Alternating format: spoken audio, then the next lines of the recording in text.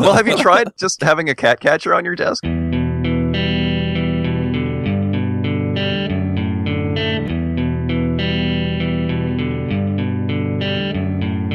Hosting and bandwidth provided by the Blue Box Group. Check them out at bluebox.net.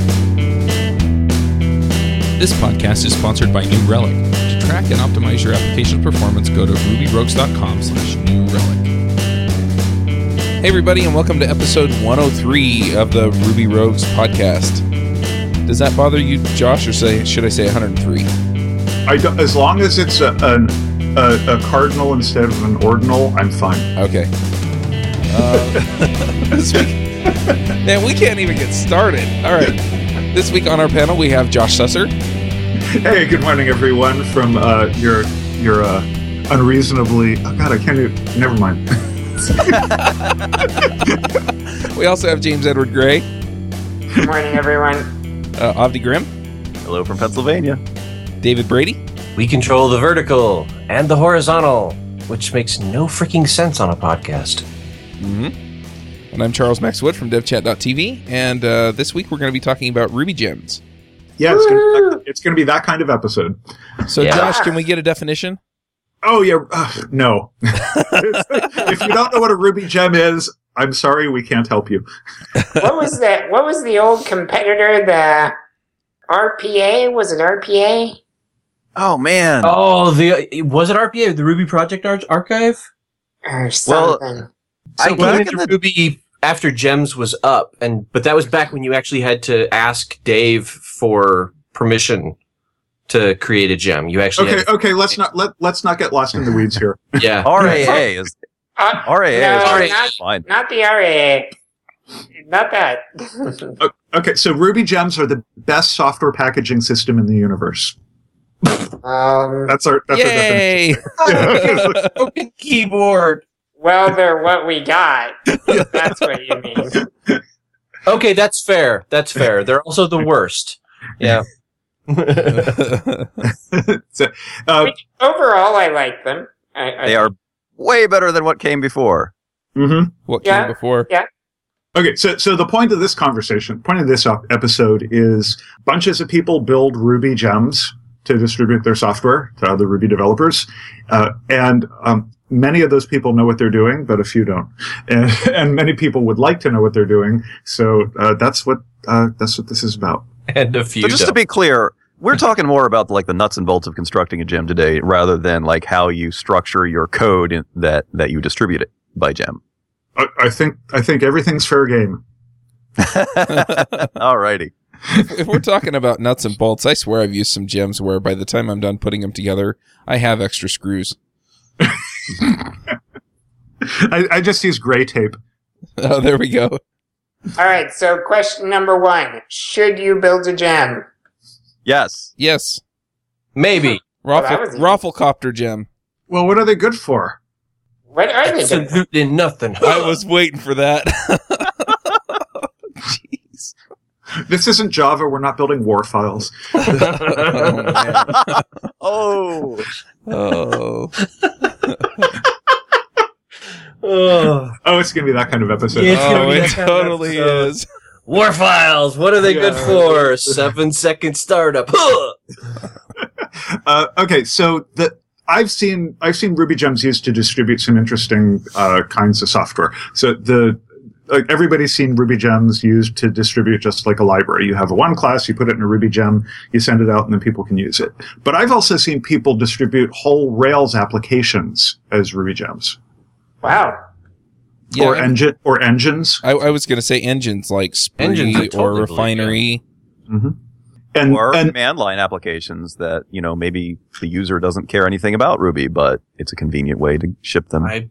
Yeah, there was something with an old version of Mac OS X where you had to do this like one or two weird steps in order to get something working. I don't even remember what it was now. And somebody just bundled up a gem and you just installed the gem and ran this one command and it fixed the thing for you. It was interesting. Yeah. One weird trick to make your Mac work. Get programs working on your Mac using one weird old trick. Yep. The other thing is the Ruby gem to basically install a native package. Yeah, I was going to say there's a Ruby gem out there to install libv8, which is a JavaScript runtime. Yeah. Interesting. Or like database drivers. Mm-hmm. So is Ruby Gems encroaching on Homebrew? Well, I've actually seen stuff shifting from Ruby Gems to Homebrew recently. It's like Vagrant. Yeah, Vagrant. It's a good example. Yeah, I think that they both are good for different particular things. There is some overlap, but Yeah, that's a good point. What is a Ruby gem ideal for? Ruby. there we go. That covers it, folks. Thanks. Well, if you're on Linux, it's a vast improvement over Homebrew.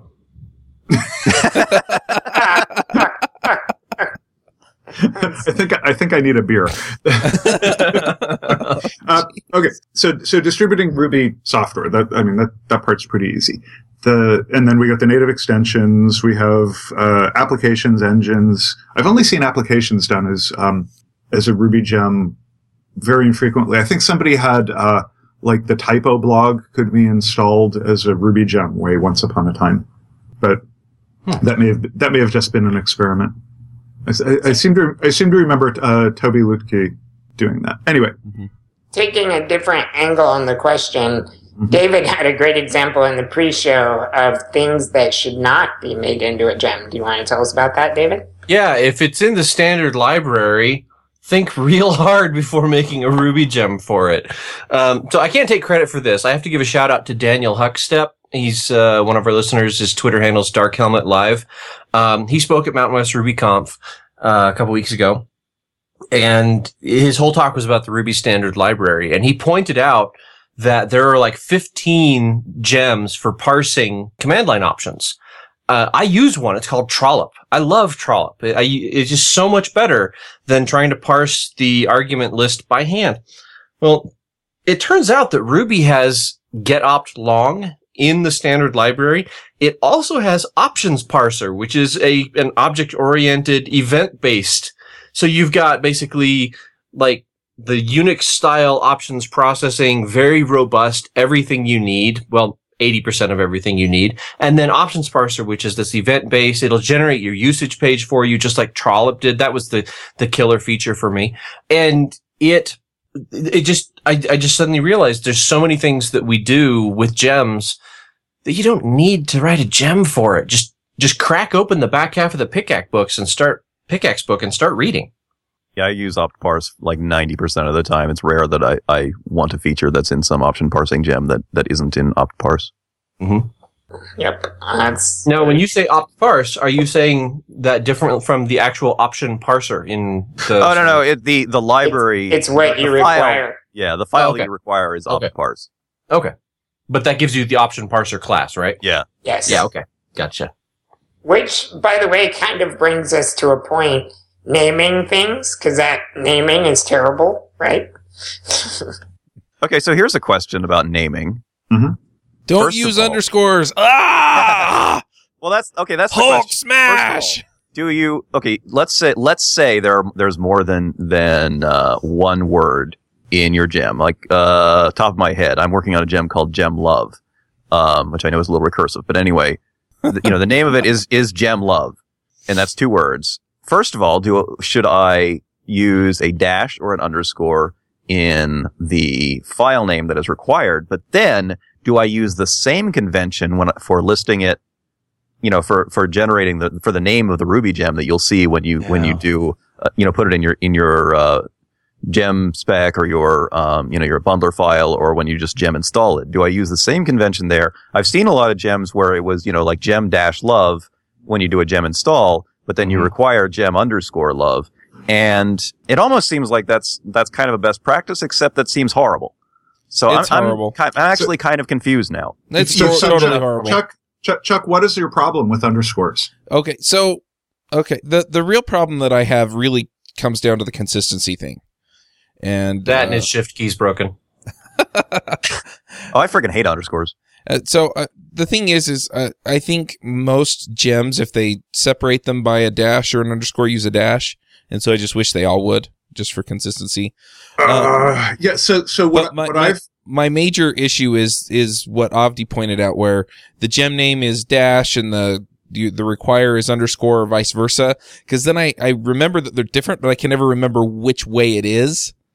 And that makes me crazy. I mean, if it's the same one way or the other, then I can just, in my head remember, okay, factory girl is factory underscore girl, and factory girl rails is factory underscore girl underscore rails. And I know that the library is the same. So when I require it, I'm just requiring the same name. And then I'm sort of okay with it, even though it has underscores in it.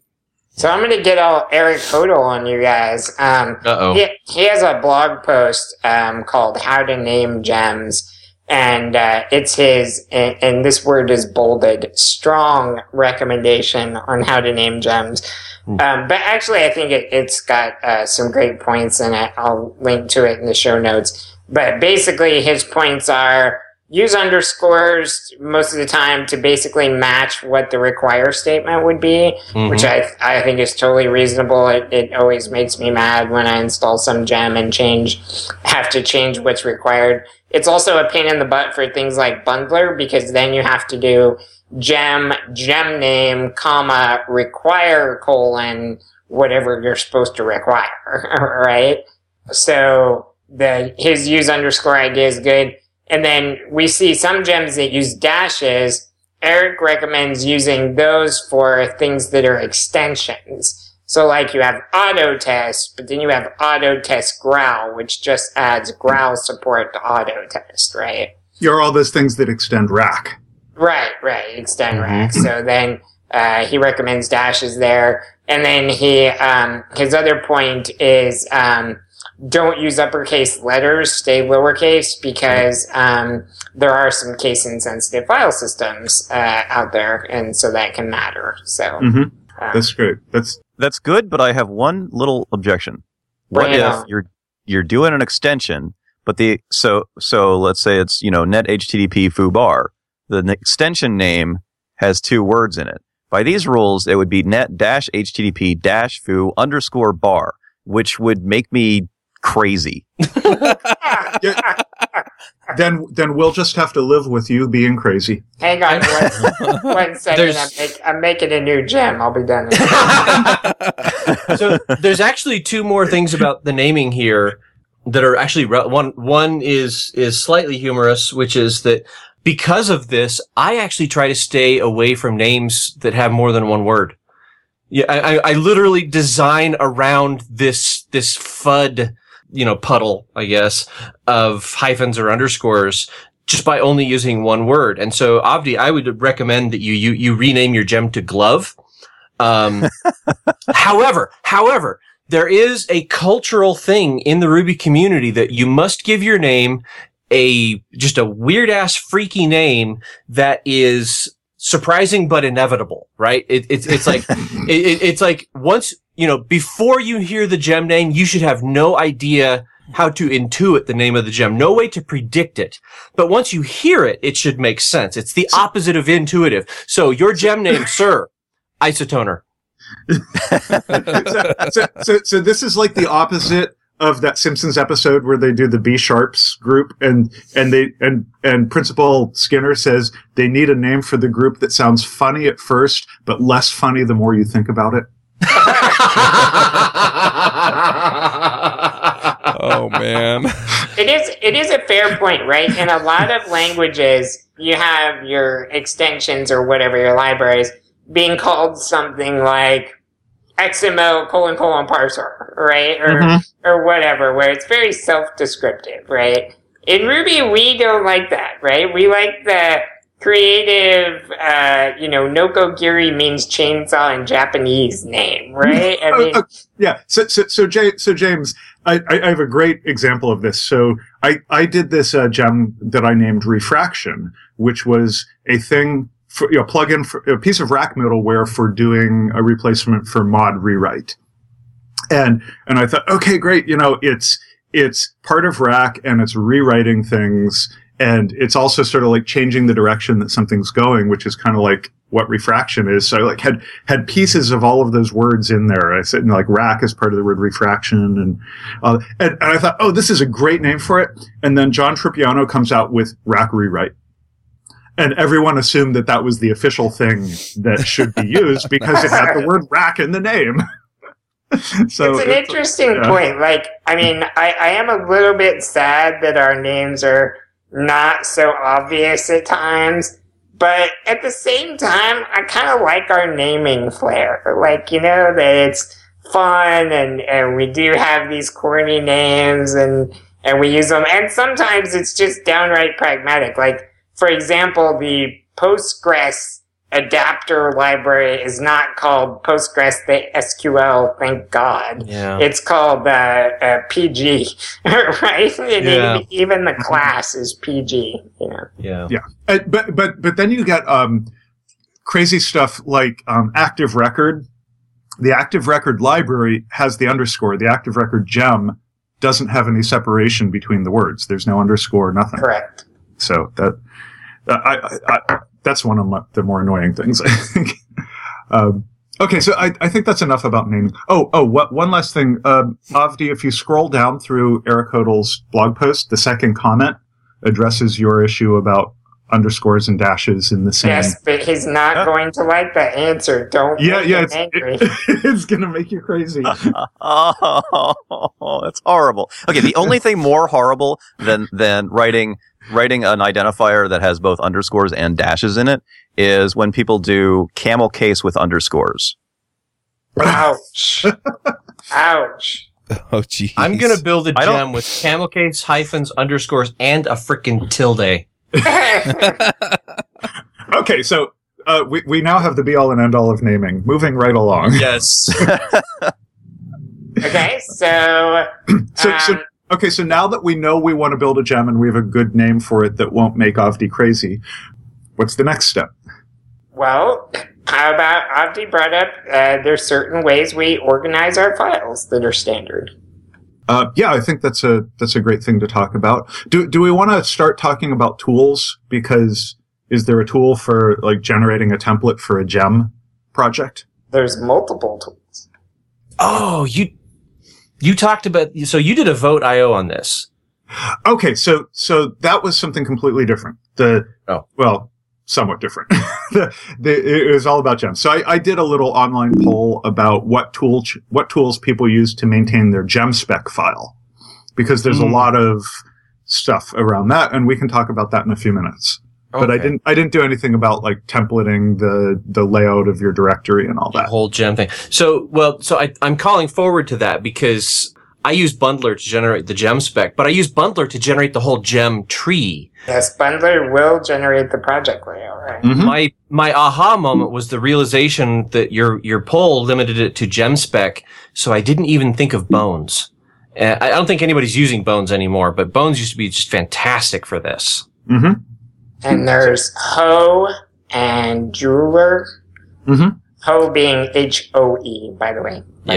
Like a rake, but a hoe. Okay, so moving on. Yes, I'm sorry, I had like a flashback to Jeopardy. But the joke about rakes and hoes on Jeopardy. I'll let you Google that one. Okay. They had to reprogram Watson and remove all the Urban Dictionary references from him. That too. Okay. So what is a good layout for a gem?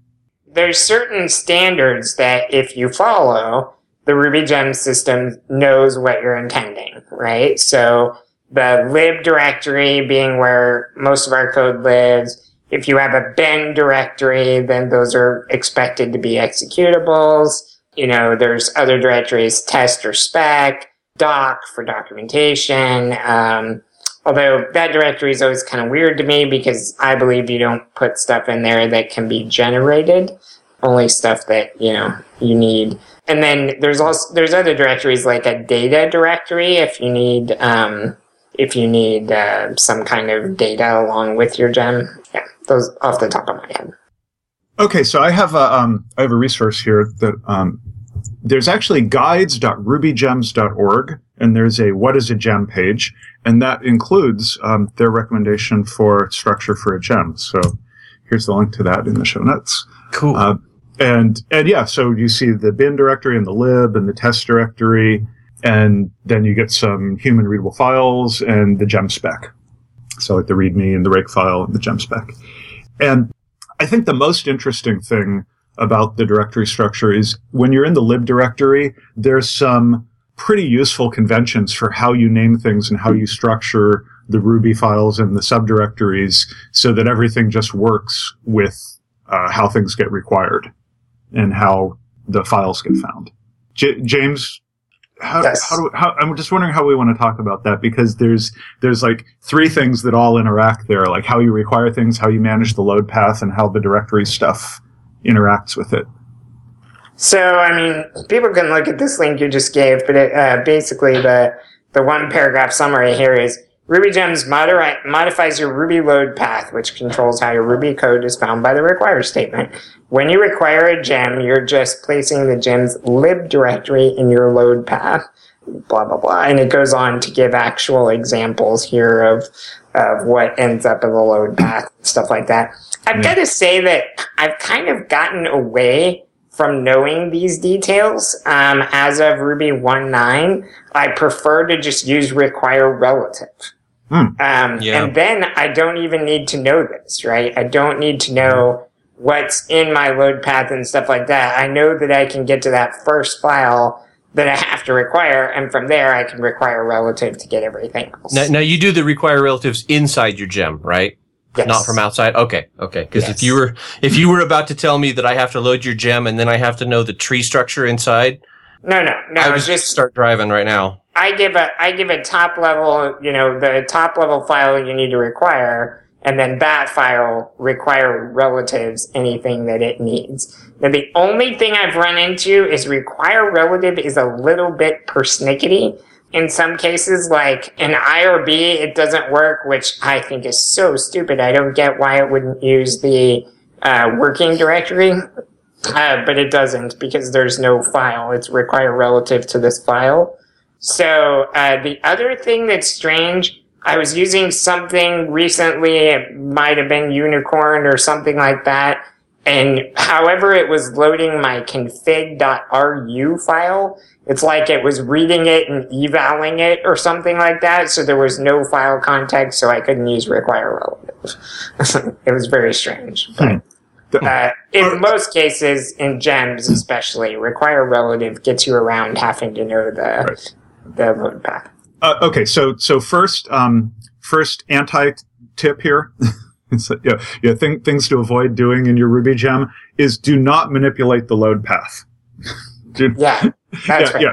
So the thing to do is not to find all of the directories in your gem that you want to require code from, add them to the load path, and then just require them with the leaf name of the file.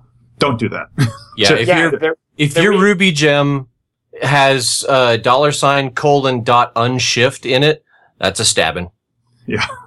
Right. It's that the problem with something like that is if you were to add a bunch of directories, then you may just have simple files in that directory named, request.rb. Then Rails tries to load its, directory/directory/directory request RB. But if yours is higher because of the gem manipulating the load path, then you just broke Rails' ability to load. Right. So. Mm-hmm. Right. The straightforward way to do things is to have a top level file in your lib directory. So like, let's say you're doing the glove gem. So in the lib directory, you have a glove.rb file, and then you also have a glove directory. Mm-hmm. And the glove.rb file will require any of the top level files that it needs to within the glove directory. And then each one of those files any place you have a subdirectory in there, you can have something that goes and requires the files in there for you. Mm-hmm. So it's a manual way of having all of the files explicitly require the things that they need beneath them. Yeah. In the tree structure of the directory. And Yehuda showed me how to do this for building engines to plug into Rails, and it's just like, okay, this makes so much sense. Mm-hmm. Because then you don't have to worry about require versus require relative versus am I putting something on my load path. and at that point you don't even care too much about the load path because it's all just, you could, the one thing you can be sure of with a gem is that the lib directory is on the load path. Yeah. There is one thing that's kind of annoying. Some gems do this, and it bugs me a little in the kind of post-bundler world where you have the gem and it has multiple different ways you can require it, and that changes what it does or how it works. I'm kind of over that, and I admit that I've done it myself in the past, but it's kind of annoying in bundler because you specify the gem and then bundler assumes the requires the same, right? So if you want to work with that, then you have to give the require flag. But there may even be now there can even be multiple ways you require that gem, right? Require this in your rake file, require this in your normal thing. And the problem with that is you've got to in bundler, you've got to give the multiple ways you can require it. And it seems clever, like you're giving people choices, but it actually turns out to be more hassle, I think. So yeah, I say skip. I'm actually okay with it. Let me give an example, and maybe you can tell me a different way of handling this. I do think that just requiring the gem name should bring that gem, load that gem, bring it into your load path. But I don't think that doing that should alter anything globally. But sometimes it's really convenient to have some extras that do make global alterations. Mm-hmm. So, classic example, most test frameworks have, you can require test unit, or you can require Minitest, which will just bring in the Minitest library that you can then use. But you can also require Minitest/autorun. Mm-hmm. And that's the thing that hooks in an add exit handler so that so that you can just evaluate that file and it'll immediately run without you having to put some extra code in to go and find the tests and make them run. But obviously, I think that's something that you don't want to just get when you just require the library by default.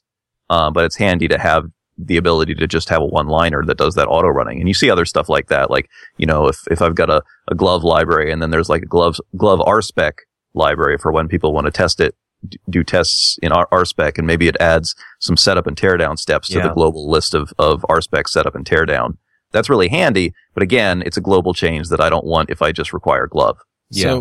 So I just want to jump in here, and we're kind of going to head this way in a minute anyway, I think, but why wouldn't you just put that into a separate gem and then just require that gem? Because it's too small for a separate gem. These are often things that are like 3-liners. Yeah. Yeah, ultimately, the key thing here, right? The general rule is don't write a library that leaks monkey patches out into the application that included it, right? It's dependency infection at that point, right? And so, you give somebody the glove library, and now they can manipulate gloves and they can interact with everything. But if you do, glove dot, patches or glove dot, Uber Alice or whatever, I don't know. Now every object in the system has a .fingers method, and that can access gloves. And that's a good way to do it, because now you can choose, cause sometimes we do like active support. The whole point of active support is to infect the global environment with hundreds of monkey patches. But if your gem can run without monkey patches or can run with them, absolutely separate them and have them be 2 separate requires. So I think I agree.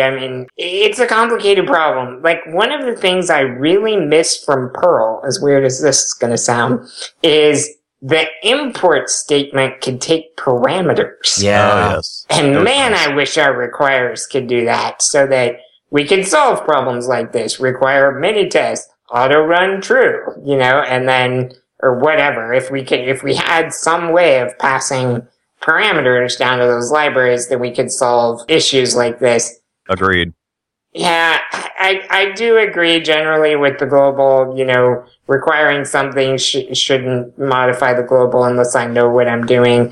Highline works that way. If you just require Highline, you get the library. If you do Highline import, then it gives you the global methods to make it easy to use from the top level. But at the same time, so if you have the set of rake tasks and then you have the other one, the normal library, and you're using both, So that's in bundler, it's gem name, comma, require. Then you have to give an array of both of the things that you're going to require, and then you'll have to do the requires manually, in the right place. I mean, man, that's a pain. So here's how I look at that, because I would never put that in the gem file. Interesting. Yeah. I would also require it separately, and when I require the monkey patch version of glove, it would go get the glove library as well. So there will still only be one. Like you don't require mini test then mini test auto run. You just require mini test auto run. Well, and I would put the gem in my gem file just ordinarily with no special options. Yeah. But I would want, let's say it's mini test auto run. I want that explicitly in the file that uses it, because I want to be able to see it. I want it to be greppable. That's a thing that changes the way the system works and in a global way. And that's something that I want to see in the code. Yeah. James has a good point though, that by using the require in your gem file, now it's just there. No, actually what bundler does, I think, if I remember correctly, the require line just connects the gem name to what you will actually be requiring. It doesn't actually do the require. Oh, okay. Then in bundler, and this is weird, right? Because most people know bundler from Rails, where Rails does make bundler auto require everything. Right, bundler.require.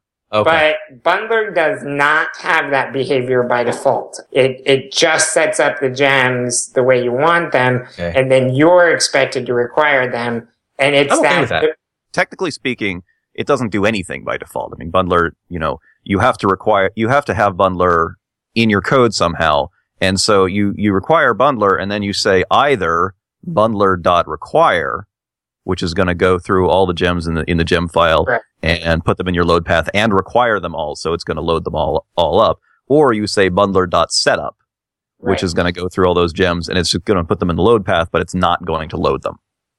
That's right. Yes. And that's really, if you're building something from scratch, you're making that choice. I mean, unless you're using some sort of framework that gives you like an environment file or something, a top level file that already has that in. That's a choice you make, whether to call bundler.setup or bundler.require. So if you have that thing where you have a gem and then it adds some rake tasks, you need to list both requires, because bundler needs to be able to match that path into the gem that it has on disk. So it needs to be able to recognize it. Then you'll have to use bundler setup as opposed to bundler require, so that in the main gem you can require the normal thing, and then in the rake file you can require the rake task one. I'm not sure that's true, but I need to take it offline and test it. Because I need to listen to that. I think again. as long as it's in the gems in the load path, you should be able to require optional parts of the gem. Interesting. Yes. So I I want to get into a question that I have that's sort of related to this, and that is, when do you write an extension to your gem versus, giving it other require options? Like, what are the trade-offs? So, I would say when you're going to have something that's optional. So a good example that just pops into my head is auto test growl. So you've got auto test, which is going to automatically run your test, but maybe you're on a Mac and you would like to have those notifications come through growl. Right. Then that seems like an optional add-on part, right? Yeah. But maybe you're on Windows or Linux and you don't want to drag in that code every time you install, Well, here's the rule for me. Yeah, I mean, the rule for me is based on gem dependencies. I mean, if Autotest Growl also has dependencies on a Growl gem, which is Mac OS only, then if you bundled that Growl functionality into the main Autotest gem, then you'd have two choices. Either you make that Growl gem a dependency even when somebody's downloading it on Linux, which could cause problems, or you leave the dependency off completely, and you just have to write in the documentation, if you want to use this other feature, you're going to have to manually, you're going to have to install the Growl gem. So I think it's all about those kind of dependencies. If your add-on has a dependency which you might not want to force to be installed on everyone, then make it an add-on. Right. Make it a gem. So we've talked a lot about dependencies. it may be worth mentioning that RubyGems actually has a kind of notion of two different kinds of dependencies. And this came in kind of late in the RubyGems life cycle, so I don't think everybody knows about it. I still see people using it incorrectly, but in the gem spec, you can have add dependency, which is your normal gem dependency that we all should be familiar with.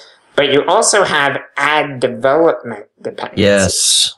Which is something like, hey, we're using RSpec for testing or Rake for these tasks or whatever. And that you can, when you install the gem, you can ask for the development dependencies if you want, but that's not the default behavior. So by default, you don't drag in massive RSpec and all of its dependencies, but you can choose to get them when you want them. How do you turn that on? Do you know off the top of your head?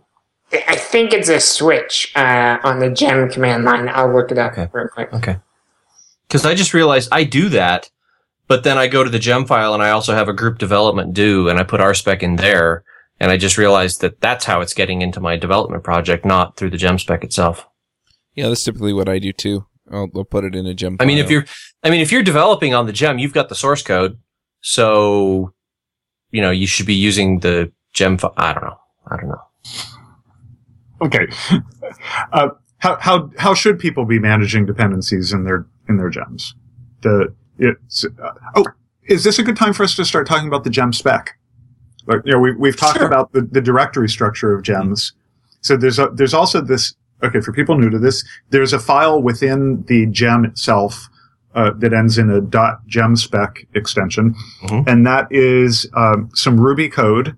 It's Ruby code in that file that describes what's going on in that gem, and it talks about what are the files in it, who the author is, what is its open source license, what are its dependencies on other gems, version information, like crazy stuff. So. Let's see. Do we have actually this guides.rubygems.org site has a ton of really good information on most of the stuff we're talking about. And they have a nice little thing about the specification in here as well. So I guess I'll pop that link in, but I think we should just link to the top level site as well. So David, just to answer your question, I did look it up. Gem install, and then you can do -- development if you want the development dependencies along with the normal dependencies, or you can do -- development all if you want your gem's development dependencies and the development dependencies of anything that's a dependency for your gem. Cool. So basically development dependencies all the way down the tree. Wow. Cool. So James, how does that interact with using Bundler to develop gems, or do we want to hold off on that? So that's actually a really great question because I've actually had quite a bit of experience with that recently.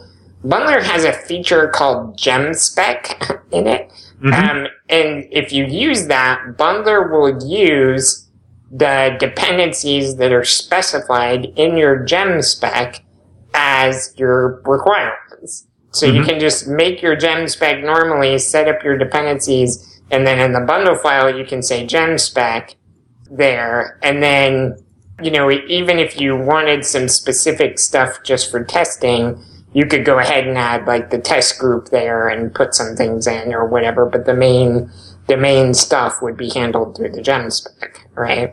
Yeah. So I think that's a good thing. So the gem spec option only pulls in the actual dependencies, not the development dependencies? That is a good question. I actually hope that it would take the development dependencies and put them in the development group. But that's what it does. Yay. Okay, good. Because that's awesome. That's cool.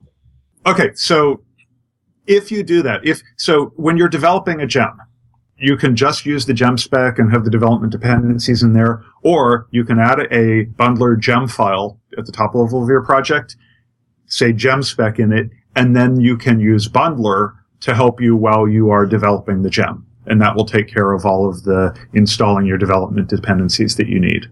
So I guess maybe I didn't make this clear. The reason you would use Bundler to manage this is for all the great reasons we've come to love Bundler, right? You can quit worrying about those dependencies and stuff, but just be aware, when your gem loads, you're not going to have Bundler. which is the reason to use the gem spec, and then in the gem file, use the gem spec command to load it from there, because your gem spec will be in play, right? So if you do it from the gem spec and then bring that over to Bundler, then Bundler is managing it when you're developing and testing, and your gem spec's managing it once it's finally installed. So I have an odd question about gem specs to throw out to the rest of the rogues here, and it's useful, I think, maybe to some of the listeners, but there's a section in the gem spec where you can say files equals, and then you give it a list of all the files to install. And I am torn between wanting that to be explicit and listed right there in the gem spec so that you can just read it and see right where it is, and wanting it to be functionally provably accurate. In other words, have this little line that basically just says, glob all of my subdirectories and include all the files. And that's a line of code that shows that it's going to have everything. But if you're reading the gem spec, it doesn't tell you what they are. You have to go back to the thing. And there's a third option. What is the third option? The third option is you use Git to list all of the files that have been committed to the repo. Correct. And that's what Bundler does when it generates your gem spec. So this is actually a popular debate, mainly because different tools, like Ho, for example, requires a manifest file, which lists line by line every single item that's included. And so that's one line of thinking. And then, as Josh said, there's the other line of thinking of dynamically pulling it via something like Git. And the advantage from pulling it from Git over something like a file glob is that the file glob might pick up some invisible files like Emacs backup files or Mac OS X directory structure files or things like that, whereas the Git will, honor the Git ignores and stuff like that, which will probably be those things. So you'll just get the files that matter. Although the Git thing, if you're developing a gem and you're trying to test, so if you're developing multiple gems at the same time and you're trying to test stuff and you haven't done a Git commit, that can really screw with your test run. Yeah, so that's a good point. I have run into that. So you have to make sure that you are developing on some sort of branch where you can be just updating the head commit over and over as you're doing your tests. So one other question I have on this, though, is if you're using Git to pull everything in, aren't you committing your tests and everything else to the gem? And if somebody's installing the gem, do they necessarily want all of that stuff? Yes, please include it. Yes. Traditionally, we've always done that. We've always included everything. Right. And in fact, Ruby Gems has a way to run the unit tests for the gem. Yes.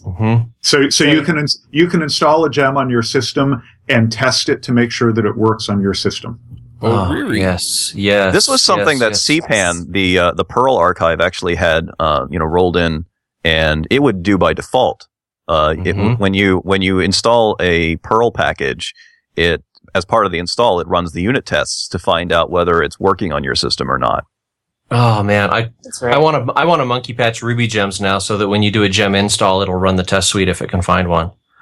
So I don't want to monkey patch it. I just want to submit a pull request for that. Yeah, fair enough. Yeah, that's a legitimized monkey patch, isn't it? But anyway, so I just pasted in the back channel. For those listening, I've got a gem called Tourbus. It's github.com, dbrady tourbus. And, it might be tour_bus, or it might be a hyphen or a tilde, I'm not sure. But, in my gem spec, I have a commented out Ruby program that you just run at the bash prompt, and it emits all of the files. And then I copy and I paste them, and I run that every time I change. And this is so tedious, but it does at least let me say, here is the thing that proves that everything is included. Oh, and then here's the explicit list of files so that you can read them and see that they're there. I don't know that that's a good solution. There's definitely some engineering habit that, like things that I do automatically in my head to make this work, which means it ought to be offloaded to a computer instead. If I were going to do that, I would make a rake task that modifies the gem spec. Yeah, like a rake task to repackage or rebuild the file list or something. You mean like Jeweler? kind of like Jeweler. Yeah, tell us about Jeweler, Josh. I've never played with Jeweler. Tell me about Jeweler. So we've been talking about using Bundler to generate the skeleton for your gems directory structure, and also for generating your template gem spec file. And Bundler is really popular for that. I put up a little survey thing on, votes.io.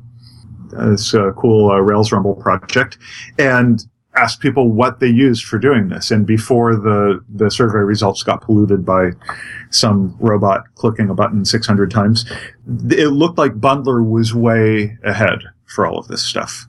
The best part is to know that got hacked by somebody typing bundle exec hack Josh. Nice. Thank you.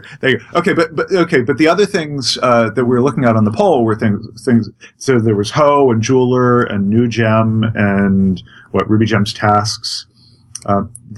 So there's a bunch of tools out there that people use for either building or maintaining the gem spec.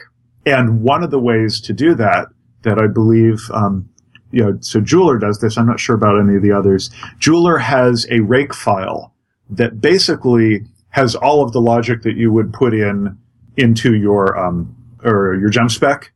In how David was just describing it, he has a little piece of code in there that does that. And then James said, I'll put that in a rake task. Jeweler does that for you, but you have to put a ton of stuff into that rake file that is basically the same information you would put in your gem spec file, just massaged around to be able to run in a rake file. So I'm gonna give my opinion here, and this is totally my opinion, and everybody's gonna disagree with me. You guys can all send me hate mail, but I'm against the manifest file of Ho because it's just too error prone. Like, I always add a new file, then forget to put it in the overall list, right? I'm right with you there. Yeah, that's a dry violation. Right. It's just, I always do that. Jeweler, kind of the same way. It's the duplication of information. I'm putting the whole thing in the rake task so that it can go through this process and generate this gem spec for me, which is going to have the same information that I could have just put in the gem spec. And that first link Josh gave to the What's a Gem thing on the Ruby Gems guide, there's a sample gem spec in there. It's 1, 2, 3, 4, 5, 6, 7, 8, 9, 10, 11 lines counting the end at the end. I mean, a gem spec is just not that complicated, Now that gem spec will generate like 15 warnings though, right? Like missing license file and missing... I don't know. That's a good question. Be a good thing to try. Maybe. So at its essence, a gem spec is pretty simple, but they can get kind of complicated. That's true. There are situations where they do get pretty involved. The file list thing we've been discussing is one of them. I like the get trick that Bundler does. At some point you need to reality check the file list. I do it whenever I usually just use Rake's package tasks that it has built in, and when I type rake package, it shows me which files are getting shoved into the gem. So I just kind of go down that for a reality check, like, wait, why did it include that 2 gig file, But I mean, I'm sure I can miss things. That's true. Bundler does another cool thing along these lines where if you have it generate the gem, it will purposefully make a file called version RB under the gem namespace. And the reason to do that is so that in your gem spec, you can require just that file without loading a ton of Ruby code to get the version constant for gem spec, so you don't have to always update the version in 2 places. Thank you. You just made me stop hating that file. And that file's got an advantage, right? In that if we all did that, then we could do that, right? We could load that file and know the version without loading everything, right? Yeah, my biggest beef with dry is when you dry something up, but then you hide the thing you dried and you put it in some weird corner shelf that's hard to find. And I'm used to looking for the version of a gem by opening the gem spec. And there's just this include, but it's becoming standard now, right? You go look in the lib version. Yeah, so I'm basically, I guess Bundler has totally won me over with its way of doing things, is what I'm trying to say. Whereas it seems to try to put the knowledge where it makes the most sense to put the knowledge without having to, keep track of it in several places and stuff like that. I think that's true. So let's explain how the gem spec gets used in the life cycle of gem development, because I think that's a good thing for people to walk away with. So there's you write the gem spec, and we've talked about that somewhat now. But then there's when you create the gem. So there's a build phase where you have your source tree of all of your files, including the .gem spec, and you build that, and that produces a gem file, which sounds just like a gem file, but is different.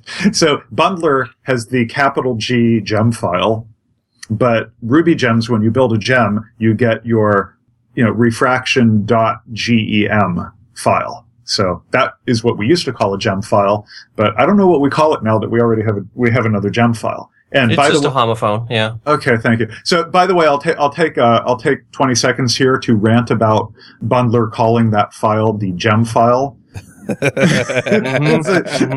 It's like okay, we got way back when we had the make file on ancient systems, and then Jim Weirich created the rake file, which was the Ruby make file. So because that had historical precedent and it was naming it off the make file, I can't give Jim a hard time for that. But everybody else who's built a file that ends in file after that, you're a terrible person and you should feel bad. And Bundler doubly so, because it should be called the Bundler file. Yeah, it's just it's like, how do I really need the name of the file to tell me that it's a file? Foreman has a proc file. I know, it's like everybody has a thing file now. So it's terrible. I'm going to start making my gems have a something folder. Or something there we go. Directory. Yeah. It's the file directory. Yeah. And then it'll have something files in them. Yeah. Okay. But okay. So you have this .gem, this .gem file, we'll call it, that has it's a binary distributable format for your gem, and which is I think it's actually a zip file. The binary format of the file, it's just a zip file that has either a zip or a tar. I don't remember, but yeah. Right. Okay. So it's one of those archive formats, and within there you have not only the original .gem spec file, but there's also, what is it? Is it YAML? There's it's the converted form of that is not. It's no longer executable Ruby code or pieces of Ruby code. It's now this thing that's been translated into YAML that has all of the information in it. Does that sound right, guys? Yes. Okay. And then you take that .gem file and then move it up to rubygems.org or wherever you are hosting your gems. It's entirely possible to run a local gem server within your company's firewall. That's a fairly common thing for people to do. And then later on you do either bundle install or gem install. It pulls down the .gem file, unpackages it, and then RubyGems runs a fair amount of code to install that on your in your system's file system somewhere. So yeah, the only comment I had on that is the build step can be really trivial if you've been doing the gem spec like we've discussed. I'll link to in the show notes the rake file for Highline. But if you look in there, basically all I do is require the gem spec because it's a normal Ruby file. And I always make my gem spec assigned to a constant somewhere so that I can use it elsewhere. And if you look in my rake task, which is what I'll link to, there's a gem package task that comes with rake, I think. And you can just require that, and then you can just gem package task the spec, which, because I assigned it to a constant, it's available. And, then it will give you several rake tasks, rake package, rake clobber package, and something else or whatever. Anyways, rake package will build the gem for you. So you don't have to do anything special there. Oh, that's great. Yeah. And then you gem push it to get it up to, Ruby Gems. RubyGems.org, sorry. Okay. Let's see. So we've been all over the map here. We're kind of talking about tools. It's been a great episode. One more thing on tools, quick thing on tools. It's okay if you generate your gem spec or whatever, if you do that, but do generate it, put it in the directory, and check that into Git. And it needs to be at the top level and the name of your gem and stuff. The reason is that Bundler works with that, right? We can point it at a Git repository and it will bring down the Git repository and use that version, or you can point it at a specific commit SHA or a branch or whatever. And that's really great in development when you're like, you know, using some library on the side or whatever and messing with that. And the way that works is Bundler looks for that gem spec to build the gem when it pulls it down, right? Cool. Yes. Yeah. It's very useful to put a gem spec in your GitHub repo, even if you're not like pushing it to RubyGems.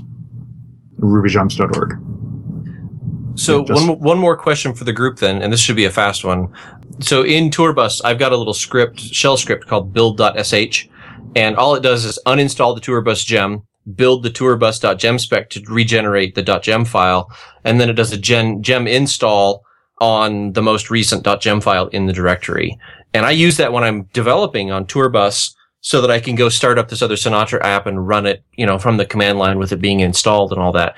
Is that a bad practice? Is that a good practice? Does Joomla or something else do that for me? I always just like do those steps manually. I haven't gotten to the point where I do that often enough that I want to have it all just be like build and I'm done. So, yeah. I mean, it sounds useful. So, okay, so we have a couple other topics we probably want to hit at least a little bit before we wrap up. Maybe versioning? Yeah. Well, we did a whole episode on versioning. So yeah, and if you go back to that episode, we talk a lot about Semvar, which I think is good. But the one thing I would add from a very RubyGems specific perspective is, so here's a great example. Ryan Davis is developing like mini test version 5 right now. And he's getting ready to push it and it's a 5.0. So it's got some incompatible changes and stuff. And he went back and looked, through the gem server and just did a scan of gems and made a list of all the gems that are about to break when he pushes this 5.0. And the reason they're going to break is in their gem file they specified greater than or equal to version blah, blah, blah. Mm-hmm. So now what's going to happen is 5.0 is greater than or equal to whatever they said. Yep. So it's going to pop and then they're going to have incompatible changes in there. And the right way to handle that in RubyGems is to use the TwiddleWaka, some people call it, but it's a tilde greater than symbol. And that means that you will take minor version changes. So like if you said TwiddleWaka, 4.0.0, yeah, then you were allowed to get 4.0.1 or 4.0.2 or whatever, but it would not give you 5.0 because it assumes that could be incompatible. Yeah. So, James, what you said is absolutely correct, but I think it's a little confusing because of the number of dots in your version numbers that you talked about. The pessimistic version operator is, you said greater than 4.0. Or he said 4.0.0, and 4.0 is probably better. Well, then you get 4.1. Okay, so James said TwiddleWaka 4.0, right, which will let you get 4.0.1, etc. But it will also let you get 4.1, but it will not let you get 5.0. Yeah. I mean, I think in general you should be doing the if you can get away with it with the gem that you're dealing with, you should be doing major and minor. But not patch with your TwiddleWaka. Okay, so that's just like, that's a great point about versions. There's a couple other little things to touch on in here. Oh yeah, open source license. So there is in fact a place in the gem spec where you can say what the license is, and please do that. It's just I use the open source license. I like that one. I've actually had people email me. In the past, I was lax about putting it in there, and people email me and they're like, I'd love to use your gem at work, but they won't let me because you don't specify the license in the gem spec, and that's how we pull the license and get the info. So it really is valuable to people if you do that. Yeah, well, and if you don't specify the license, then you own the intellectual property there, even if it's available for people to download and install. And so, technically, you could give them grief over it. And I think that's why people want to see it, is so that it says out there explicitly, you can use this, and I'm not going to, try and claim any rights to this code. What about signing gems? Signing gems? Yeah. Should we just do an episode where we have Tony Arcieri back and we talk about signing gems? I think we should definitely talk about it. As people probably know, rubygems.org was hacked recently. And so in order to verify the gems, they basically had to go back through every single gem and verify against the last known good, right, state, to ensure that no gem had been modified and now contained malicious junk or whatever. And that process could be greatly improved if we would adopt signing gems, which has been available for a while, but doesn't seem to be popular for some reason. And I don't know all the details on that. I was going to say, if you can find a way, I will autograph it. Nice. Well, okay. So I think that I'm going to make a prediction, and I think that sometime over the next year, that the toolchain support for signing gems is going to improve greatly, and that the Ruby community will shift to having signed gems. I hope so. What will that? Oh, I guess we don't want to go down this rabbit hole. Never mind. Yeah, I think that's all. That's potentially a whole other episode. What about, Josh, tell us about using the packaging system as a dependency. Oh, yeah, that's a really bad thing to do in your Ruby gem. So there are, if you look around, I don't have an example off the top of my head, but if you're doing something within your gems code that is explicitly using the Ruby gem package system, that's a no-no. And what do you mean? So what I mean is that, like, you can call Ruby gems version and then do some version comparisons, or you could be requiring Ruby gems to go load another gem explicitly. And I could see that there would be situations where you'd want to do that. Like you say, okay, I have something in my Ruby gem that is smart enough to figure out which database system is installed on my system and then go load the driver for that database. I mean, that sounds crazy, but I've seen crazier. And then that would, within that code, you could do something like, okay, I'm going to require Ruby gems, and then use Ruby gems to go load the right version of the right gem to talk to the database that I have on my system.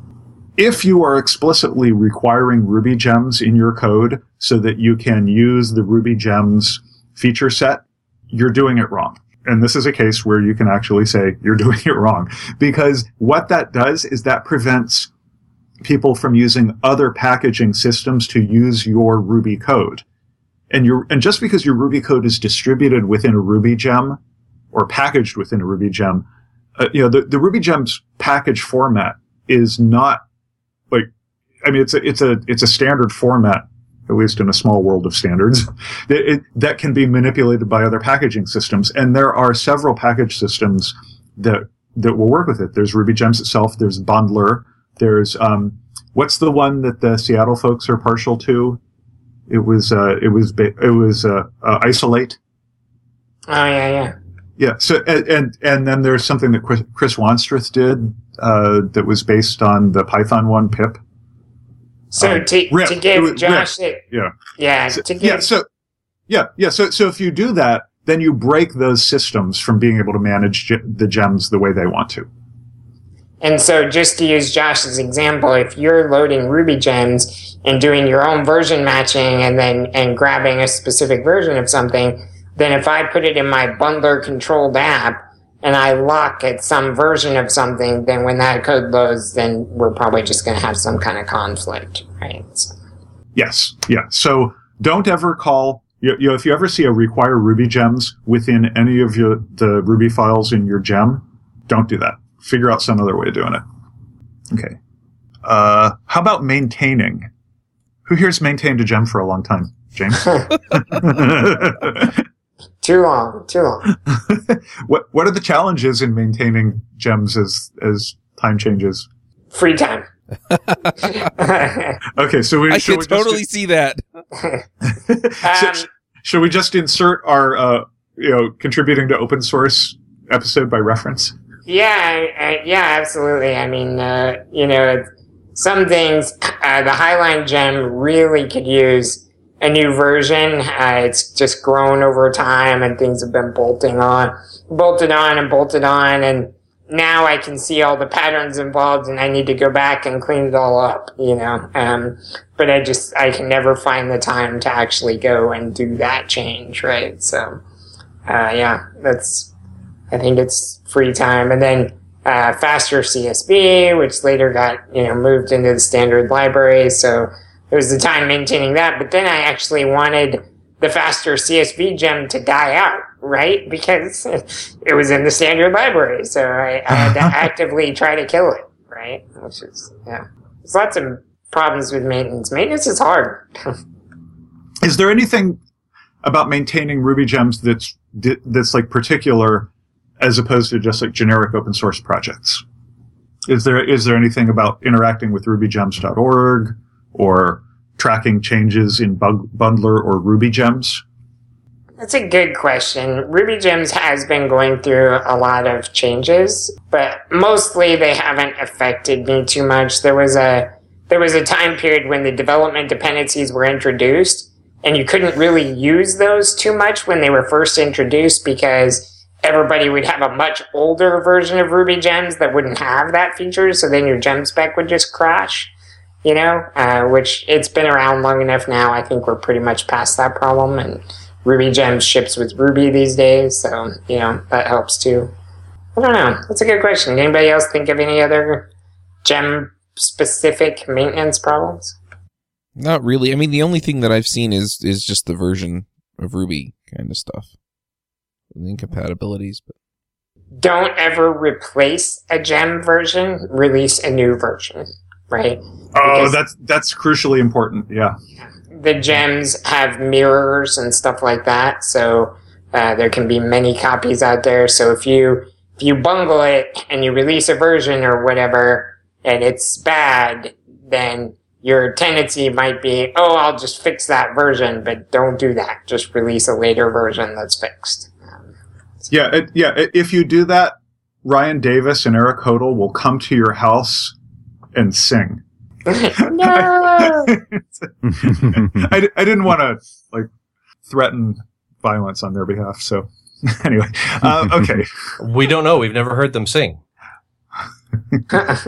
Speak for yourself. Okay. Okay. It looks like we've hit everything on our list. Hidden. That's not a word. Anything else to talk about? Somebody just reminded me of the name of a tool for building gem or for putting together gem specs called RakeGem. And this one's interesting simply because if you've ever wanted to put together a gem and you wanted to have some useful rake tasks around it, but you wanted them all to be just inline in the rake file, not requiring some gem rake file, like the bundler tools that you don't know exactly what's available or how they work. Like you just want to have the tasks right there in your rake file so you can just edit them and rewrite them or whatever. There's this tool called RakeGem, which will just generate a zero dependency skeleton, extremely minimal gem skeleton. Mm-hmm. Hey, what about Ruby Gems plugins that are useful for gem development? Gem Open. Yeah, that's my favorite. Mm-hmm. Yeah. So if people don't know, there's Ruby Gems has a plugin system, and you can write essentially new commands for Ruby Gems as plugins. And yeah, Gem Open is awesome. It just lets you type. So okay, sell me on Gem Open because I never use it. But it opens your gem. Well, it opens other people's gems, really. Well, Gem has a built-in command that's called what? I'm looking for it right now. that I just use, and it just spits the gem out into a directory for me. Gem environment, gemdir. No, it's way easier than that. It's gem help commands. There it is. And you can see I obviously don't do this often enough to have it memorized, but You're talking about unpacking it? yeah, because unpacks the installed gem into the current directory, so you can type. See, I want to see where it's installed. I want to see the code where it's installed. Yeah, as it got in my system. The only thing I don't like about that, and the reason I avoided it, is I see tons of people that gem open and start editing to their heart's content. So they throw print statements in there, they do whatever, they change the code around, and it's like, to me, that installed gem is sacrosanct, and I will not go there. Okay, so I will admit, one of the reasons I like GemOpen, now I almost never use GemOpen for this purpose. Normally, I just want to see the code, and I don't want to wait for it to unpack. But every now and then, when all of my resorts have run out, as a last resort to figure out what the heck is going on, and when I'm completely stumped, I will sometimes do a GemOpen and actually start putting print statements in the installed gem in my system, because I'm baffled as to why something is either happening or, more often, why it isn't happening. Mm-hmm. So I'm the opposite. I consider that no man's land, and I am not allowed to go there. So what I will do is I will gem unpack the gem name, which spits it out into a directory. I'll read the code, and then I'll go load a monkey patch in my code that modifies the gem to print what I wanted to print out. Yeah, see, I'm too lazy for that. Like, yeah, I've run into too many situations where I wound up spending an inordinate amount of time getting the monkey patch wrong before eventually getting the monkey patch right. Or I discovered that, I was having to monkey patch more and more because I'm just like going through trying to figure out like what is the path that this code is taking or something. Yeah. And so I would have to progressively monkey patch more and more. And it's just so much faster to go and edit that and then, give myself like a ritual 20 lashes afterwards. Yeah. I actually found a place where it couldn't be monkey patched. In Ruby 1.9, Minitest was a gem. And Ryan, down at the very bottom of the file, defines Minitest with a capital M and a lowercase t to equal Minitest with a capital M, capital T. And the comment is because I mistype this all the time. And we had something that was including that file twice. And we couldn't get that turned off. So we were getting duplicate constant definitions all the time. Yeah. And the only way to fix it was to remove Ryan Davis's predilection for typos from the Minitest gem. Anyways, we did a good job of covering both sides of that debate. Yep. I think we just let it sit there. I think I agree with James. It's sacrosanct. And sometimes that's the best hamburger to make your cows out of. Or vice versa. What?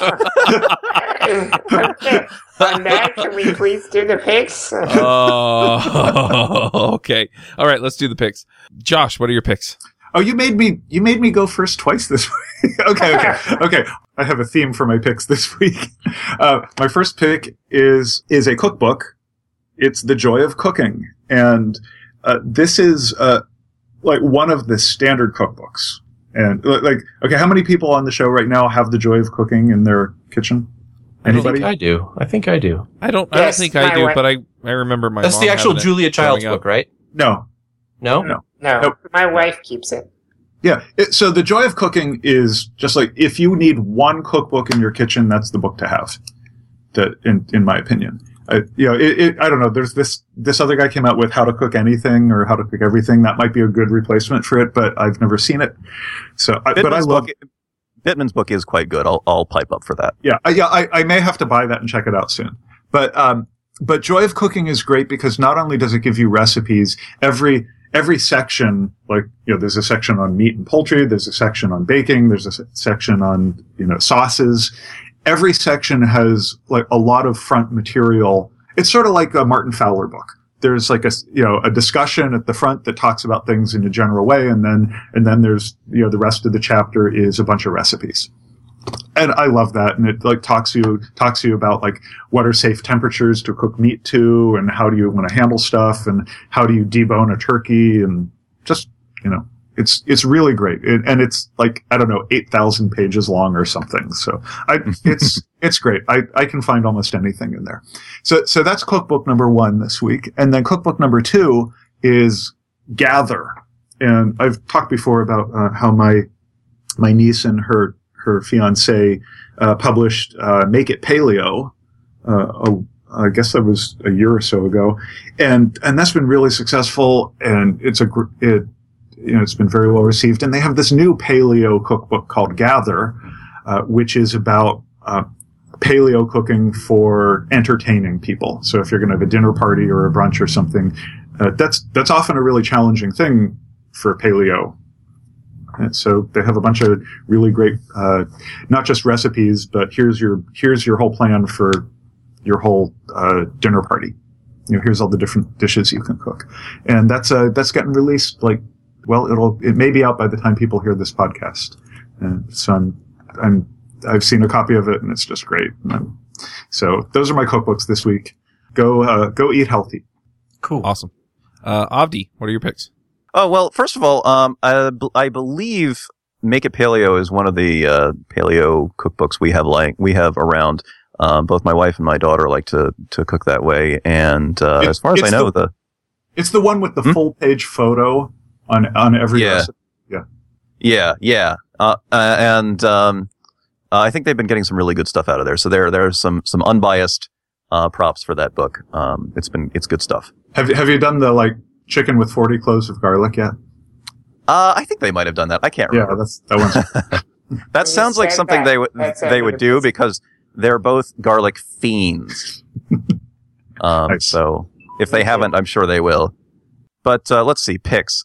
There is a great article, actually a series of 2 articles that I ran across the other day, and they're actually not very new articles, and I have proceeded to lose them in my browser tabs. But basically, it's a series of 2 articles on the rise of the expert beginner, and it's about people in the software industry who achieve a certain level of proficiency on the Dreyfus scale of learning things, and then because of the environment they're in, assume that they have become experts, and then start asserting what their sort of beginner level knowledge as expertise to the rest of their team, and it goes on to talk about how this tends to cause teams to rot out, because the option is basically either keep support. You have people that rise up, as time goes on, to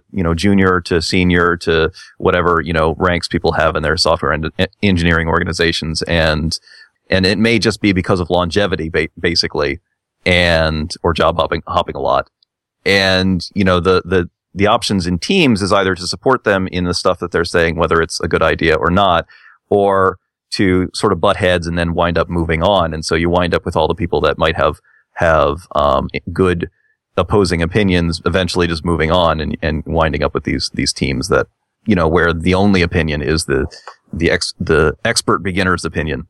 And I see that a lot. I mean, I see a lot of siloing in the industry. So I found it a really, really insightful article, or a series of articles, and absolutely worth reading for anybody who's in this business. Okay. James, what are your picks?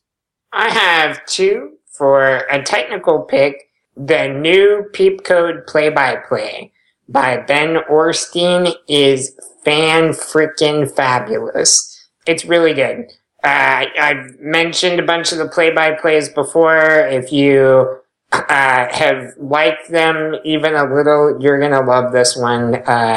It's probably the best of the series. It's a live refactoring. There was a play-by-play just before this one of Corey Haynes and Aaron Patterson pair programming to solve this problem. And that one was pretty good too.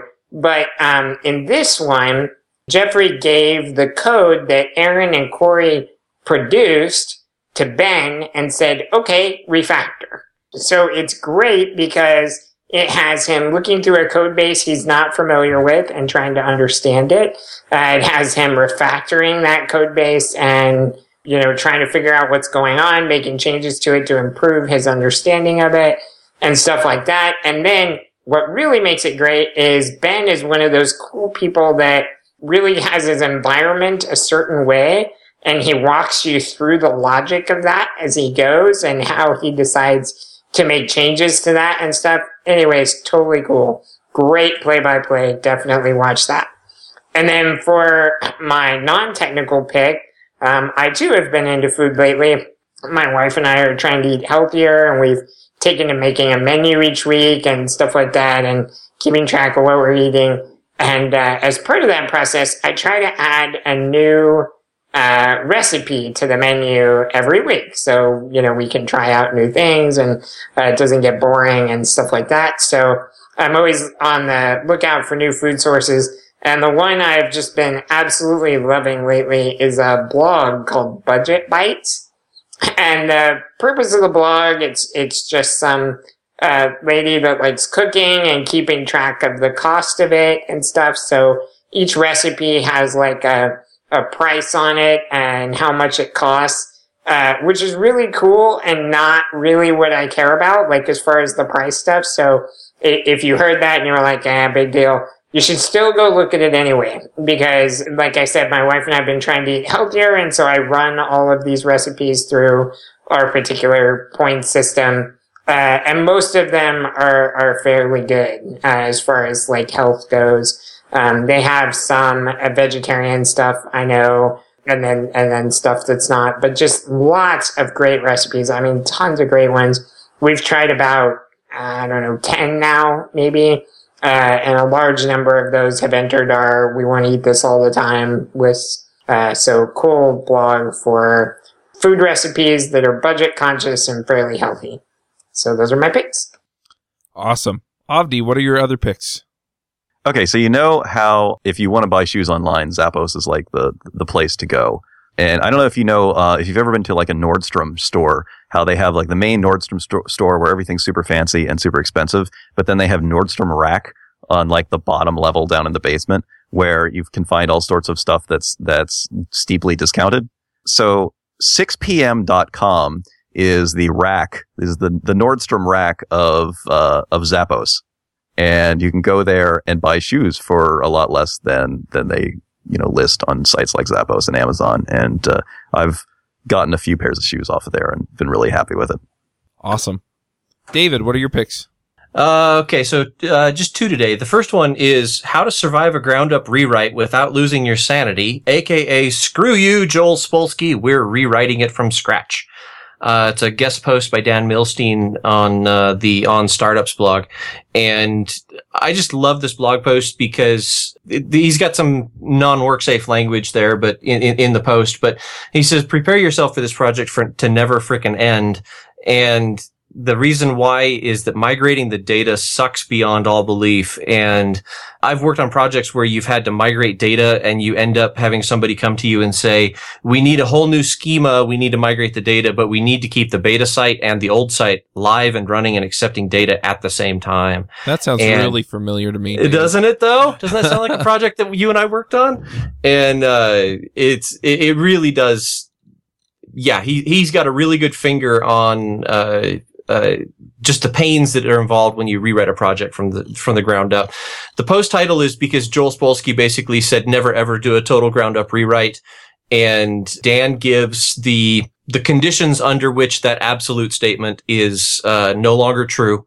And all of the trade-offs that you're going to have to confront if you decide to go down the road of doing a ground up rewrite. So that's my first pick. The second pick, I should have picked this last week or the week before, just for timeliness, but I am speaking at OpenWest, which if you are listening to this podcast on May 1st, which is the day that we publish, this episode, then I am speaking tomorrow at 2:00 in Salt Lake City. And it's an 11-track conference for $80 for 3 days. I cannot believe, Mountain West has 1 track, but this one goes to 11. And I cannot believe that they're putting on a 3-day, 11-track conference for like $80. So, go to OpenWest, if you can. If there's time to get a ticket, absolutely. If you live on the Wasatch Front or are in driving distance, it's a fantastic conference and you should go. So those are my picks. Awesome. All right, so I just have one pick today, and that is zip ties. I got a whole package of them. How many are in here? 200 zip ties in this canister of different sizes and shapes, and it's just a super handy way of securing things, organizing cables, things like that. So I really like them. I'll put a link to the package that I ordered off of Amazon, and we'll have that in the show notes. Next week, we're going to be talking about the Rails View. We haven't really been plugging our book club book, but that's what we're hitting next week.